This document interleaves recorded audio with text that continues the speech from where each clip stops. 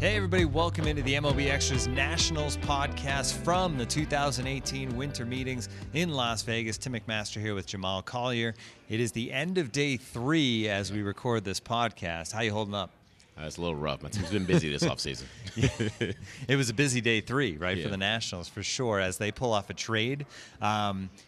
Tanner Roark traded away, and they get Tanner Rainey in return. Let's start with Roark. Yeah. It seems like the decision was made here, the fact that you look at what they thought they would get from him and the money they were going to have to pay him in arbitration, and they didn't think that was a good match.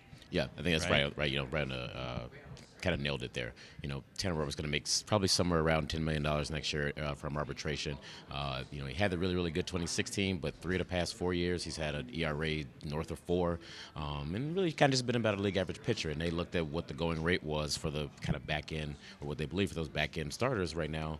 And Tyson Ross, for example, just signed with the Tigers this week, and he had about $5 million. And they said, okay, we can use that money to go out and replace Tanner with 1 or potentially 2 other free agents or something like that, just to get a controllable starter for a trade. He was entering the final year of his deal, so I think that they just had a couple of different ways they felt they could go with that spot, and there was interest in Tanner. And I think that once they signed Patrick Corbin, Rizzo said teams really start calling about him, thinking that they may have kind of an influx of starters in the rotation, and when the deal went away. So this move was made, and there's almost certainly going to be another move, if not 2, to kind of follow up on it and kind of make more sense. And it was Tanner for Tanner as they get Tanner Rainey. Tanner Rainey was the number 23 ranked prospect in the Reds organization.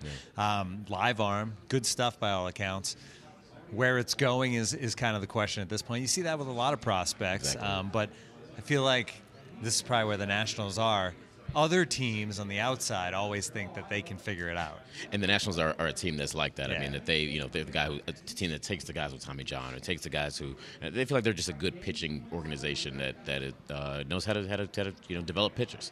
And I think that with Rainey, they see a reliever, which is an area that they kind of wanted to help out in their bullpen. They see a guy with the big fastball. He hit 100 miles an hour. He only pitched 7 innings in the majors for the Reds last year, but hit 100 miles an hour. Not many guys still even are just able to kind of get to that top level triple digits.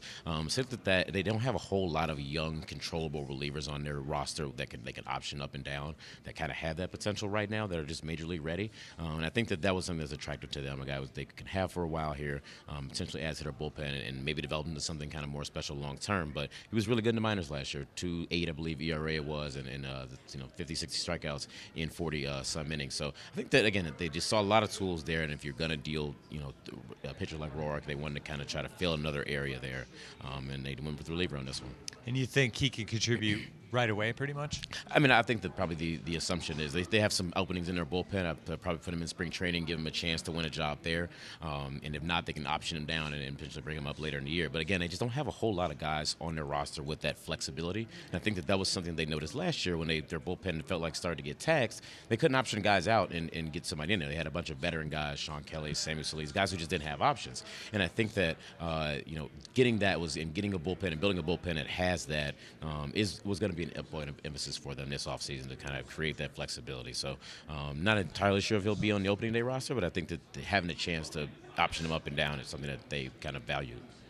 You mentioned that they're still going to probably make another move, and the rumors are swirling already, obviously. Wade Miley, the name has come up a lot. Here's a guy that he was really good at times for the Brewers in 2018, and I don't know what the money ends up being for him, but you would think somewhat affordable, and he seems to make a lot of sense. Yeah, I think Ken Rosenthal also reported Anibal Sanchez is a guy who had a pretty good year for the Braves and really pitched well against the Nationals. It felt like every time that they went to Atlanta and saw him, that they was kind of like, oh, this Wade Miley still still is good. But yeah, I think that some of those guys again who maybe not maybe a 2-year deal, maybe a couple-year deal, but you can get a kind of an affordable price, and again just kind of use your that money from Roark. I don't think this is necessarily going to take that money and pocket it or allocate it. I don't think it's a precursor to anything for Bryce Harper. I think it's more of a to take that rotation money and kind of divvy it up in a couple different ways, because again, starting pitching depth is still an issue for them. It's weird for the team to trade away a starter when they are seeking depth here, but right now they've got 3 proven starters, the big 3 at the top, obviously. Joe Ross is a question mark. Eric Fetty, has not been consistent, has been hurt in his career. So really beyond that, they don't have a whole lot in the entire system. So getting a couple of different pitchers to add to that mix, I think, is still kind of a big priority for them. Since we did this podcast the last time, Mark Lerner, owner, has come out and said, we're out. We're out on Bryce Harper. It's over. and everybody listened to him, and then it seems like everyone said, "Yeah, we'll see." I mean, what's your gut feeling? Are they out, or are they just posturing and feel like maybe they're not the insider? We've heard a lot this week and over the last couple of days about this proverbial door that is still open here. And then that's insistent and repeated, and everybody in the organization apparently has gotten a talking point that the door is open still on Bryce. And I think that is somewhat true. I don't think that anything is drastically different than where they were at the end of the season with Harper. I think that they've kind of went about their team and constructing their team with, to have the possibility without him. But I think that at some point this offseason, once Bryce gets the offer he wants or whatever it is, I think it's just going to be natural for him to circle back to the Nationals and present that offer and decide from there. I would be just surprised. It would be out of the nature of these two teams, the way Scott Boras operates, the way the Nationals and Mike Rizzo have operated, for them not to at least engage or at least have that discussion and see if there's still room to potentially afford him, because they do think very, very highly of the player.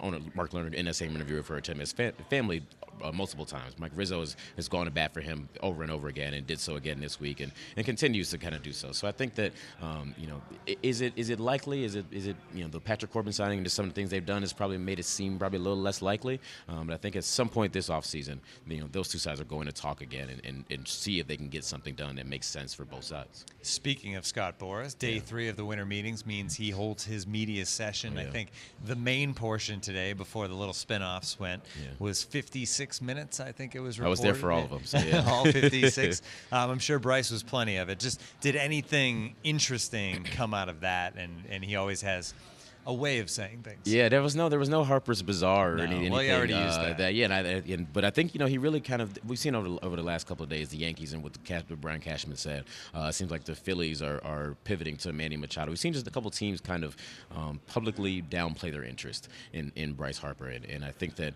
Boras kind of spoke the opposite. He basically said, "Hey, these guys like to hold their cards very close to the vest." And I don't know if that's even the exact phrase, but they like to but they like to play a secret here and not to let it out exactly how much they're willing to invest or how interested they are in. And just, I think that the way he described Harper's market was a very much more robust market than we've been led to believe. And again, which side you believe in general is kind of up for debate. But he really, I think that was the kind of main takeaway for me is he says there are suitors out here for Bryce Harper, and that they've met with teams, they've talked with teams, and at this point they know the level of interest, and as soon as they're going to probably start getting to some point of negotiation. He wasn't ready to put a timetable on when that would happen. These things can happen quickly and change quickly, but they're also, again, can reiterate it, they're willing to wait and make sure they get the deal they want. So I think that was the biggest thing of the 56 minutes. That's the too long didn't read of all the 56 minutes that was of the Boras version. So just listen to this podcast. Don't worry about it. And read my story on MLB.com as well. I think that was worth it. I had to sit through that to get to this. Jamal has the Cliff Notes version of Scott Boras and what he said. All right. Other things with this Nationals team between now and the beginning of the season, what else do they have to get done here? I mean, they've been among the most active teams in the majors here, and they still have a couple of things to get done before this thing is over. Obviously, the rotation now becomes even more of a dire need, and it's not necessarily at the top, but I think they're going to find some guys to fill some depth out in that situation. They still need to build a bench. Their second base market, they, through varying levels, have kind of downplayed their interest in that, but it's during the last couple of days here, they have reached out to and met with a couple of different free agents in that market as well. DJ LeMahieu's been a guy his name has popped up that they've been connected to. I think they're going to explore that market and see if they can find somebody with value. One of the things I've just found most intriguing, and I wrote about it this week on MLB.com, is that they want to get younger and more athletic. It was a team last year who had a lot of guys who just didn't play good defense or didn't move around very well. Daniel Murphy, Matt Adams, guys who were good and provided power and had value, but they didn't run the bases very well last year. The Nationals weren't a good defensive team last year, and I think that the idea of replacing Bryce Harper, if he doesn't come back, instead of doing that with one player who hits 30 homers and has that same kind of production, they think they're just going to be a better run prevention team. They think they're going to pitch better with Patrick Corbin in the rotation. They think they're going to play better defense. They're going to run better, run the bases better. And those little things are going to add up to try to replace a player like Bryce Harper, who's a 4 or 5 win player. I think that they really are trying to piece together and almost revamp their roster a little bit to have just a different kind of product. And it's kind of fascinating to watch and see just how they, on the fly, or somewhat on the fly, kind of are rebuilding this team and how different they may look next year as opposed to they did this season. One more thing, Anthony Rendon. That's the next guy. You know, Bryce Harper is the big free agent right now. Anthony Rendon coming up, and there's some optimism on both sides. Yeah, I mean, Rendon has kind of made it public about his desire to stay in D.C. if something makes sense. Now, that doesn't mean he's going to take a discount, but I think that he does like it here and he wants to, or like it in Washington, and wants to stay long term. It makes sense. And Rizzo said the same thing basically today, is that, you know, he likes it here, we like him, and we kind of want to get something done.